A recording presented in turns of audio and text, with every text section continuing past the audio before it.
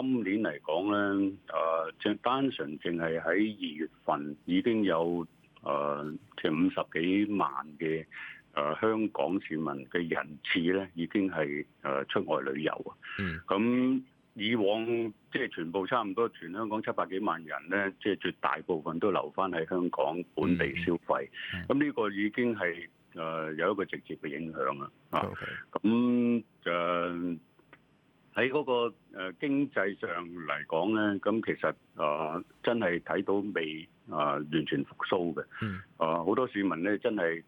消費係比較謹慎咗。上個星期佢哋即係政府一宣布咗之後咧，其實我哋都已經約緊八達通公司啦，喺今個禮拜可能就呢一兩日啦，我哋就會見一見面，傾一傾，睇下有咩技術上更加好嘅方法係可以幫到啲長者比較容易啲去攞到呢個消費券啊。因為其實都唔少長者其實幾擔憂嘅，